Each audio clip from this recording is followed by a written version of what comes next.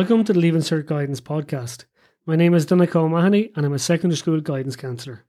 Make sure you hit that follow button on the Leaving Cert Guidance Instagram page if you're not following, and subscribe to the Leaving Cert Guidance podcast to get regular updates on new episodes. On today's show, I'm joined by Eileen Callaghan from the CAO. Eileen outlines common mistakes made by CAO applicants and gives advice to CAO applicants on the best way to approach the application. So Eileen Callaghan from the CAO, you're very welcome back on to the Leaving Cert Guidance podcast. Thanks for having me, Donnacha. Well, it's great to have you on, Eileen, and get your expertise in all things CAO. And the CAO, we were kind of just talking, is become a year-round thing now. You were literally just finished 2021 rounds when the 2022 CAO opened back up. Yeah, I think we had just over 2 weeks between close of 2021 season and 2022 starting. So, it's all go. You get confused what year it is in here sometimes. Yeah, I'd say that, yeah. So there has been a few changes for 2022, particularly to the CAO website. Could you tell our listeners what those changes were?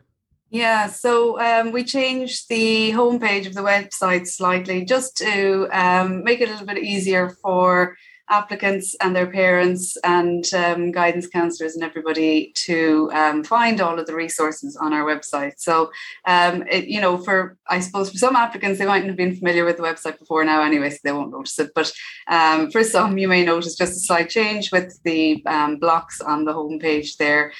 For applicants, if you click into the applicants box, you'll find everything in there from video guides to information on exemptions, information on restrictions, change of mind, and so on. So it's definitely important, from an applicant perspective, to click in there and become familiar with all of the, if you have a question, if you're unsure about something, it would probably be dealt with in the applicants box. And then for any parents who are watching the parents section, we have a parents guide. And a couple of things that would be of interest to you as a parent. So a link to the video guides and the demo application form, and also, link to the handbook and so on. So just trying to simplify everything for applicants as much as possible and make sure that you're familiar with all of the resources. We also added in a box for further education and training and apprenticeships. And if you click on this box, it will bring you to a page where it will give you your options from further education, apprenticeships, and higher education. If you click on higher education, you will be brought to the courses page on the CAO website for all of the courses that you can apply for through CAO. And if you click on the further education box, you will be brought to fetchcourses.ie, where you can search the courses that have been made available on that website. And if you click on the apprentice box, you can go to apprenticeship.ie and find out information there. So you cannot apply for further education or apprenticeships through the CAO website, but you can find all of this information. So it'll help you when you're trying to make a decision on what you want to do when you finish school, and just be aware of all of the different options that are available to you, not just through CAO. Yeah, I suppose when you're doing that research, it's kind of a one-stop shop now. If you're looking at your CAO, you might see, there's FETs there and apprenticeships. So have a quick look at those while I'm here, which is great. And you did mention the demo application. I think as a guidance counsellor, I have to really stress to students how great of a resource this is, because they're always worried that they're going to make a mistake. They're not sure what they're going to be asked or what the application is going to entail. So I always say, go on and do the demo application. Have a little look. It's ideal. It's a brilliant resource. So I was at the CAO conference this year, and there was advice given to guidance counsellors. So for anyone's listening, there's a guidance counsellors conference put on by the CAO. It's brilliant. And they gave some advice for applicants for 2022. And the first one, Eileen, was students should check all correspondence and emails from the CAO. Can you talk about that one? Yeah, I mean, if I could have some flashing lights and and warning sounds to accompany me when I'm giving this message out, it would be great. So everybody's so focused on their exams and, getting those excellent results in order to obtain whatever it is that they want to do after they finish school. But please don't, let all that hard work be in vain by not checking your emails for correspondence from CAO. So we email applicants. So when you register first, you'll get an email from CAO and it'll have your application number and a verification code. So, it's important to verify your email address. Make sure that emails are going to the correct email address for starters. If your emails from CAO are redirecting into your spam or your promotional folders, as can be the case sometimes, make sure to address that and just mark them as not spam so that you're getting the notifications for them. I am aware that a lot of you probably have hundreds of notifications coming in through your email account from everything you've signed up for and subscribed for throughout the year. So in this instance, do keep an eye out for CAO emails, but in your account, when you log into your CAO application, there's a correspondence section. And in that correspondence section, all of the emails that CAO have sent to you are recorded there. So get into the habit of logging into your account and checking the correspondence section to make sure that there isn't anything you might have missed. And do keep an eye out for your emails. Find some way to mark those CAO emails so that you're getting a notification for them when they do come in. And it's not just CAO who will email you. Sometimes the institutions that you have applied to will email you. They may have some additional assessment or something that you have to complete for the institution. So it's really important to check for this. Other times that you receive an email from CAO, I'm not going to list all of them because every applicant can be slightly different. There may be something that we spot on your account and we may email you. But as regards bulk emails, we'll send some reminders, when a deadline is coming up, like for just coming up to the 1st of February, or to encourage you to put in your course choices. But the most important email is the statement of application email, which goes out in May. In the past, this used to go out by post, but now it's going out by email. And it's a prompt to make sure that you log into your account to check and double check and triple check that all of your information is correct. And it goes out in May. I think it started going out on the 10th of May last year, this year, but for last year's applicants. So at some point in May, the email will go out. You will log into your account. You'll follow the instructions in that email, which are basically to check, are all your personal details correct? And most importantly, are your examination details correct? A lot of people will assume that for example, if you're doing the Leaving Certificate this year, a lot of people think that, the CAO and the SEC are linked or in some way the one organisation, but you need to check that the exam number. So when you're making your application first, if you're doing the Leaving Certificate this year, you won't have your CAO or your Leaving Cert exam number. So you'll tick a box to let us know that is how you want your application to be assessed. And there's a matching process that takes place between CAO and the State Exams Commission. But when you log into your account in May, you have to check the number that's on your account matches the number that State Exams have sent to you. Do not assume because there's a Leaving Cert exam number there recorded for you that it's correct. Get the number that you receive from the State Exams, compare it to what we have in your account. And if there's an error, and there are errors at times, there are times when there is an incorrect number there, or there is no number recorded for you. Now, May is your chance to get back to CAO and to update your exam number. So, it's fine when you find out in May, but you do not want to be in the position in August, if it's August that the offers come out, where you realise that either your exam number was missing or it was incorrect. And then you've missed out on an offer in round 1 and you have to update your information in time for round 2. And you cannot be guaranteed an offer in round 2 if your examination information was correct. The colleges will do their best to facilitate you, but really, you cannot be guaranteed. So check the exams, and if you have an exemption, check that your exemption is recorded. Make sure there's nothing missing or incorrect in your account that might mean you miss out on a place in round 1. Anybody who might be repeating the Leaving Certificate, make sure that all sittings of the Leaving Certificate are recorded, that the year is correct and the exam number is correct.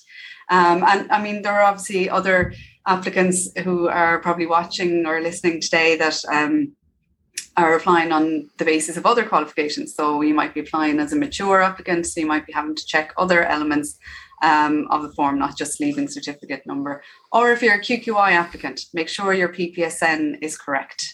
And then in May, there's a facility there where if there is an error, you can click in and update your information online. So it's very straightforward.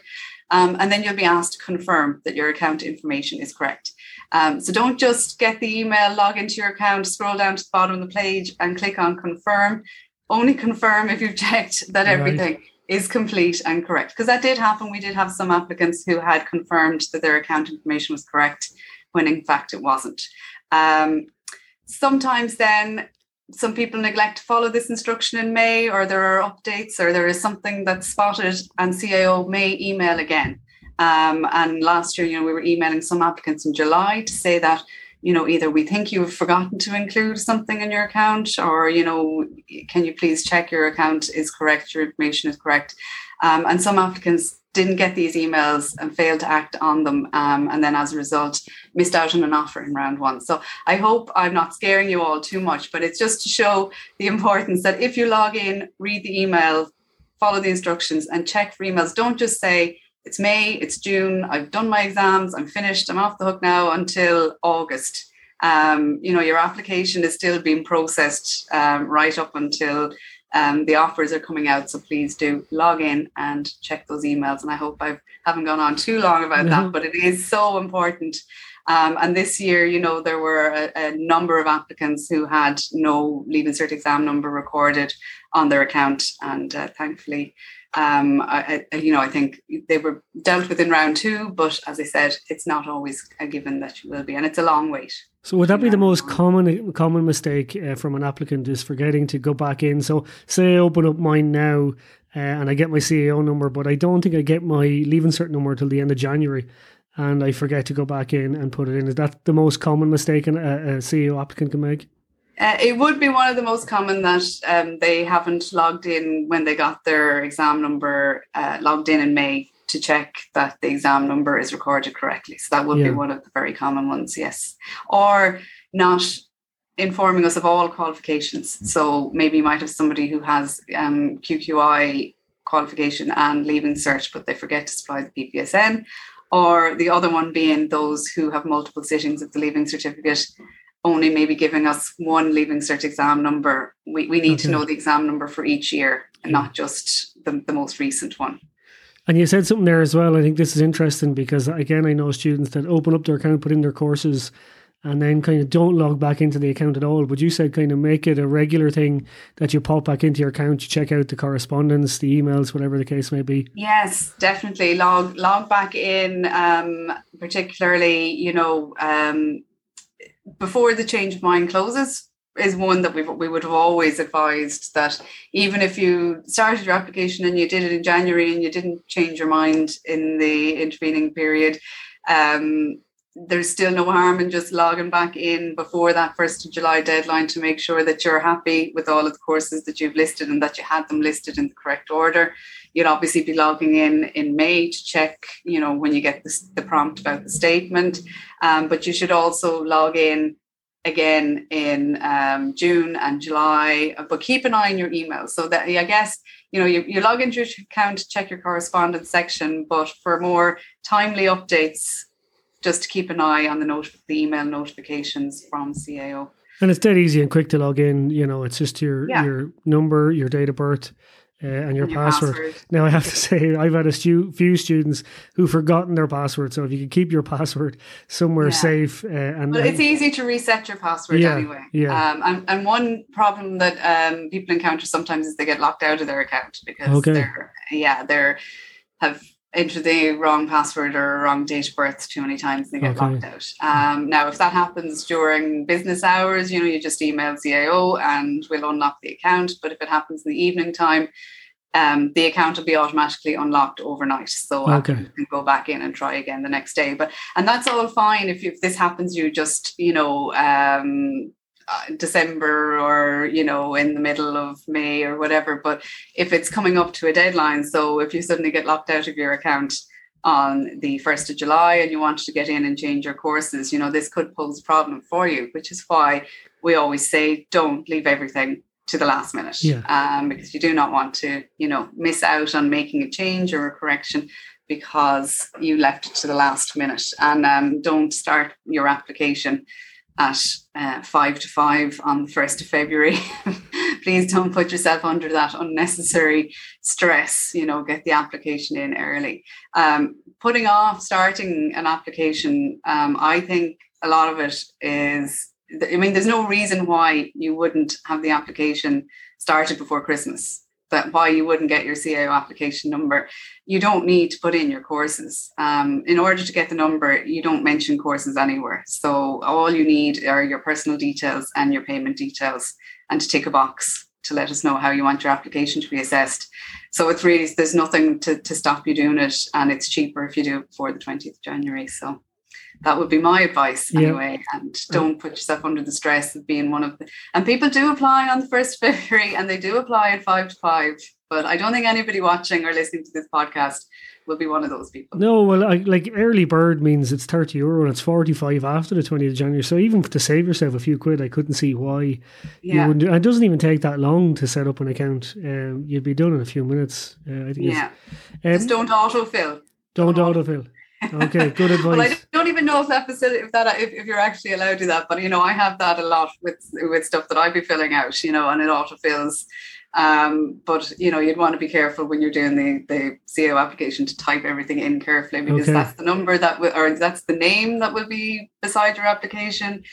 Date of birth, actually, Donncha, if I can just be very bold and take this opportunity. So many people put in an incorrect date of birth, and I don't know what it is. If it's somebody else maybe starting an application, maybe a parent is doing it and they have the wrong date of birth for their child, or if they're putting their own date of birth in instead of their child's. And sometimes people put in the day that they're applying, they get confused and they put down the current day's date. So anyway, just be careful, because when you are logging into your account, you need your date of birth and your password and your account number. So people will be on to us then saying, I've got the correct password and I've got my correct CAO number and I can't log in. And it's generally because they're using the wrong date of birth. So just a little I'd say if you're allowed, tell the stories of some of the things you've seen. So the second thing at the CEO conference that came up was, and again, this comes up every year, students ask me as well, when it comes to the offer stage, students can often be hesitant, say in round one, to accept an offer that was lower down on their list in case they don't get an offer in subsequent rounds. So what's the story around that? Yeah, we get that. That's one of the most common questions that I get at the offer stage. And if you receive an offer, you should firstly look at that offer as potentially the only one you might get, because there's possibly only 2,000 to 3,000 offers issued in round two. So you can't be guaranteed of a round two offer. There's no reason why you shouldn't accept, unless you really don't like the course and you have absolutely no intention of doing that course, obviously. But accepting your say your fourth preference in round one will not prevent you from being considered or from receiving an offer of a higher preference in a later round if you're deemed eligible. So if in round two you suddenly became, a place became available and you were next on the waiting list for your second preference course, for example, then you would receive an offer of the second preference regardless of whether you had accepted the first round offer. Or if you hadn't accepted the first round offer, it doesn't matter. If you're eligible for a higher preference offer in a later round, you'll receive that offer, and then you can decide to accept it, which will automatically cancel the previous acceptance. Or you can do nothing if you wanted to continue with the course that you'd already accepted.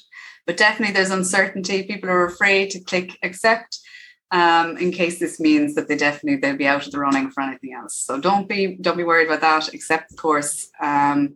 If you decide down the line you don't want to do it, you can cancel that acceptance as well. So. Yeah, so it's great, and it gives you a few options there as well. That look, I can stay where I am, or I can decide to move up. So you're in a really good position there as well if you do get. Yeah. We actually had an admissions officer on earlier on in the year, and he was saying that generally 98% of the course places are filled in the first round. So he was kind of saying I wouldn't be waiting around looking for subsequent round offers because they might not come.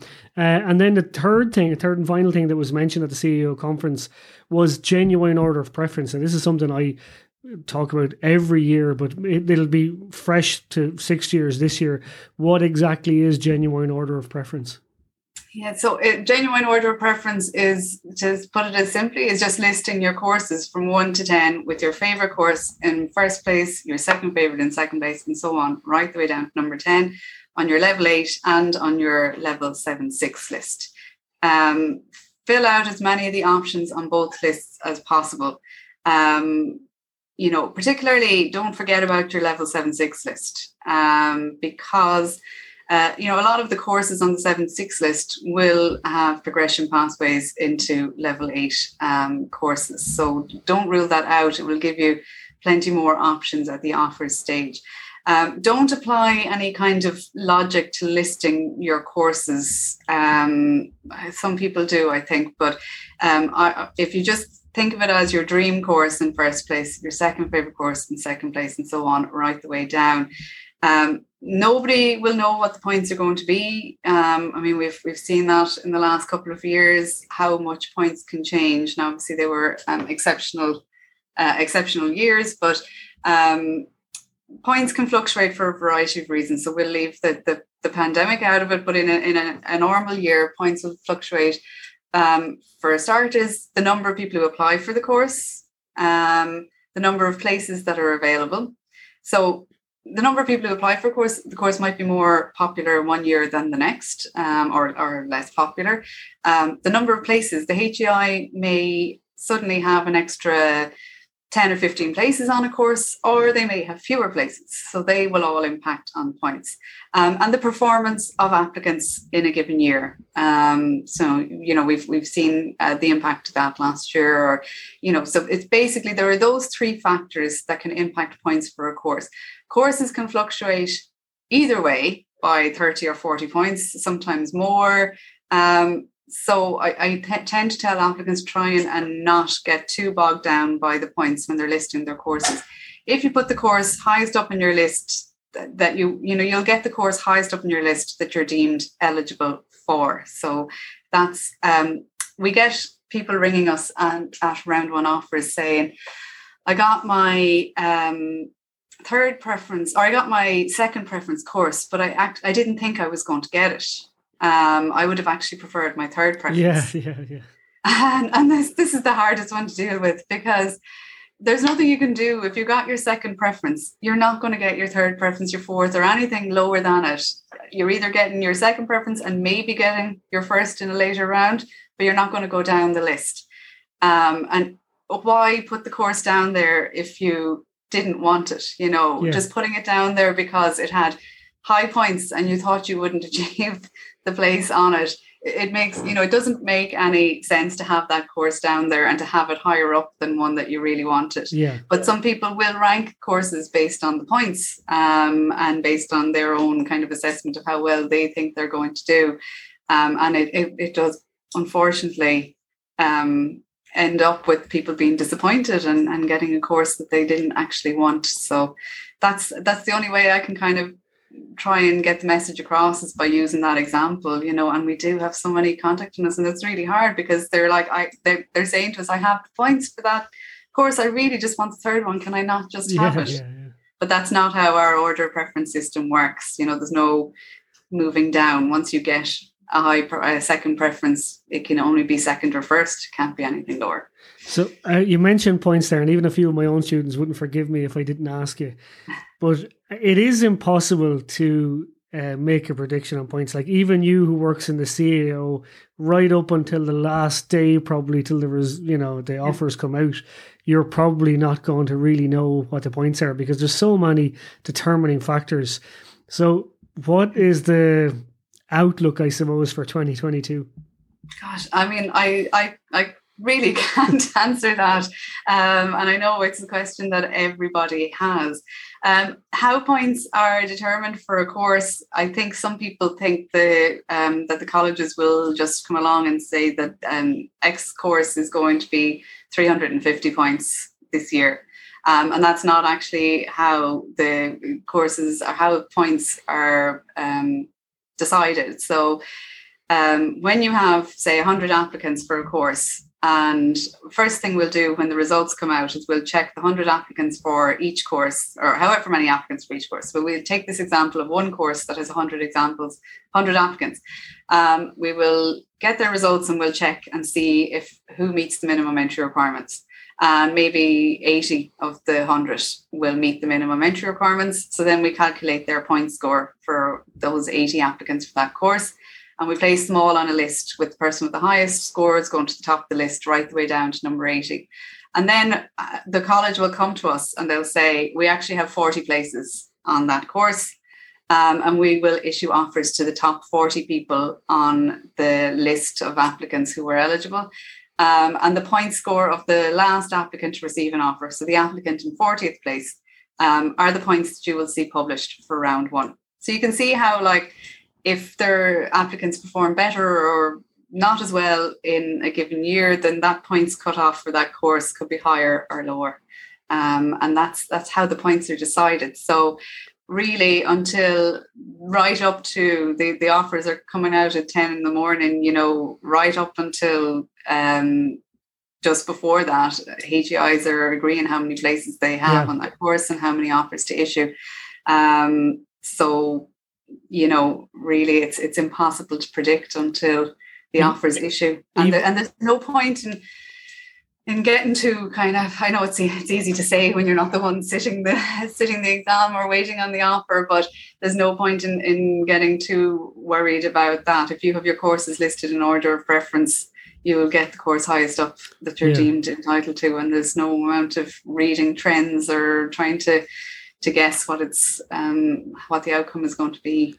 Just focus on reading your emails from CAO and making sure your information is all correct and that you're happy with the order of your courses, and everything else will sort itself. You're absolutely right, even about the course places, because I know there were some courses very last minute got additional places last year in different healthcare ones. So it even is impossible for you guys to even know how many places are we even distributing. We have our list, but we don't know how many. So like we said at the start, it is impossible, even if you're working within the CAO or working within the HEI, to let someone know what the points are going to be. Okay, so before we go on to the frequently asked questions, I want you to give some advice to students who have not signed up for the CAO just yet. What is stopping you? Get it done before Christmas would be my advice. There's so much uncertainty at the moment, and this is something that's straightforward. It's online. You can, there's the requirements to obtain the CAO number to start are just personal details. Tick a box to let us know whether you're leaving cert, or if you have more than one qualification, tick each box that's relevant to you. Make your payment, get your CAO application number, and then log back into your account, the My Application section, and become familiar with your account and start updating your information. So any additional information you have to supply.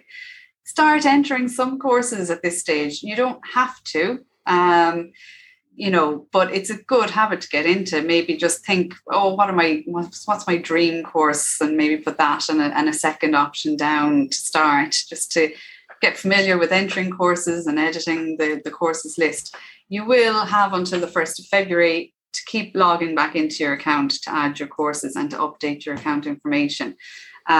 If you are thinking of applying for a restricted course, get that down in your application before the 1st of February.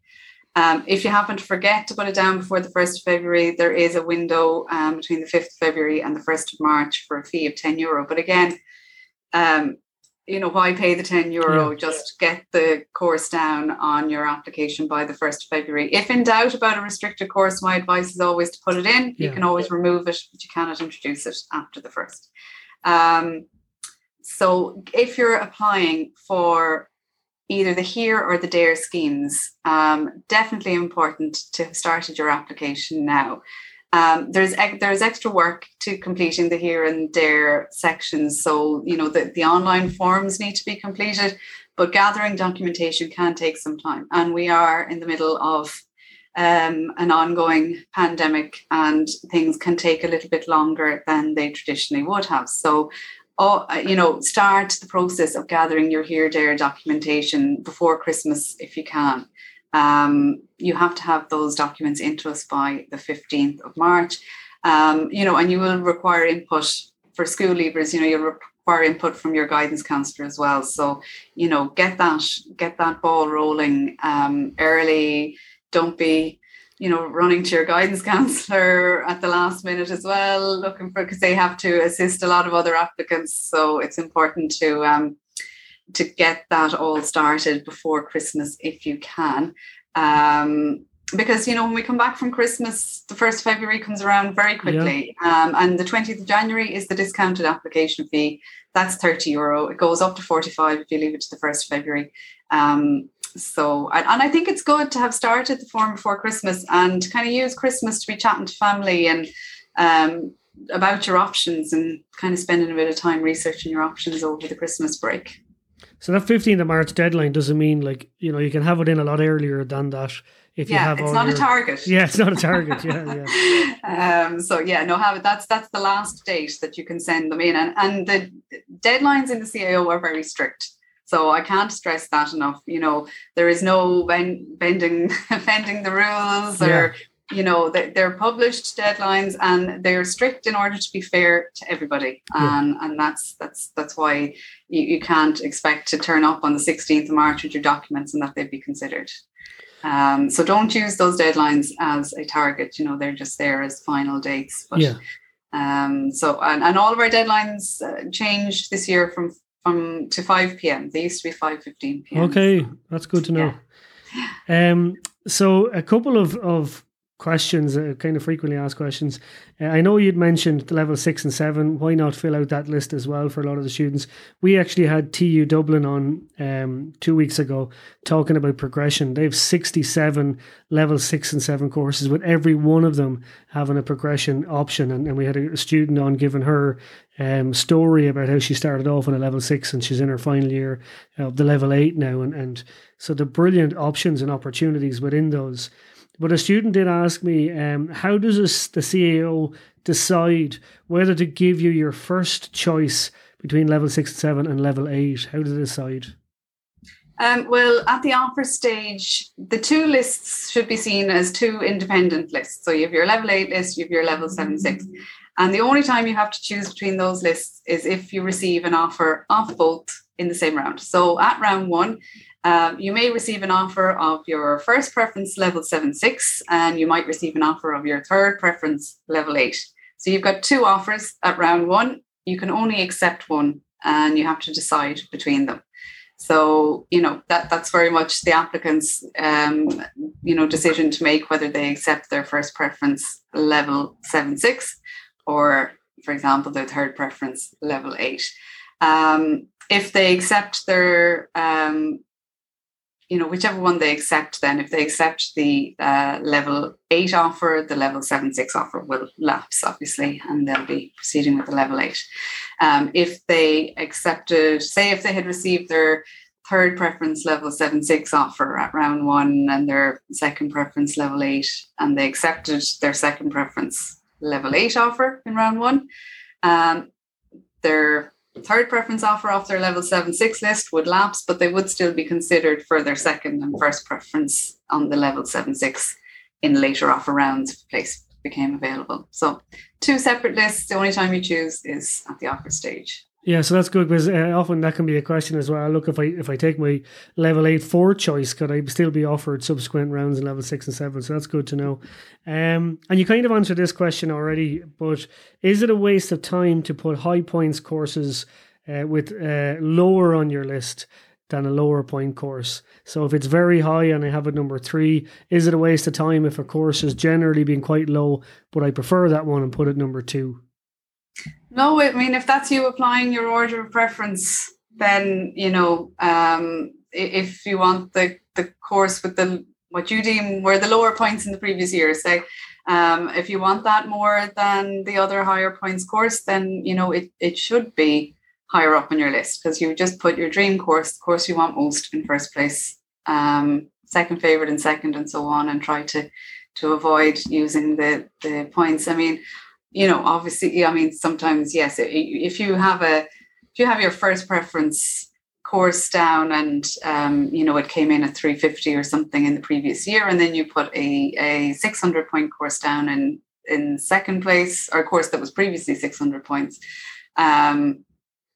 if you get your, unless, if you got 600 points in the leaving certificate, it wouldn't matter. You'd still be getting your first preference course that you had that was down, that was 350 points the previous year. But if that's the course you really wanted, then, that's perfect. That's what you should be doing. If it's your dream course, if it's the one you really want to study. Sometimes don't think you're wasting points. I know, I was going to say, sometimes students think I've earned all these points, I need to spend them all, Yeah, and points are not necessarily, an indication. They're not an indication of the quality of the course. It's more about the number of places that are available, demand, and the performance of the applicants. And some high points courses can be high points because there might be only 15 or 20 places on them.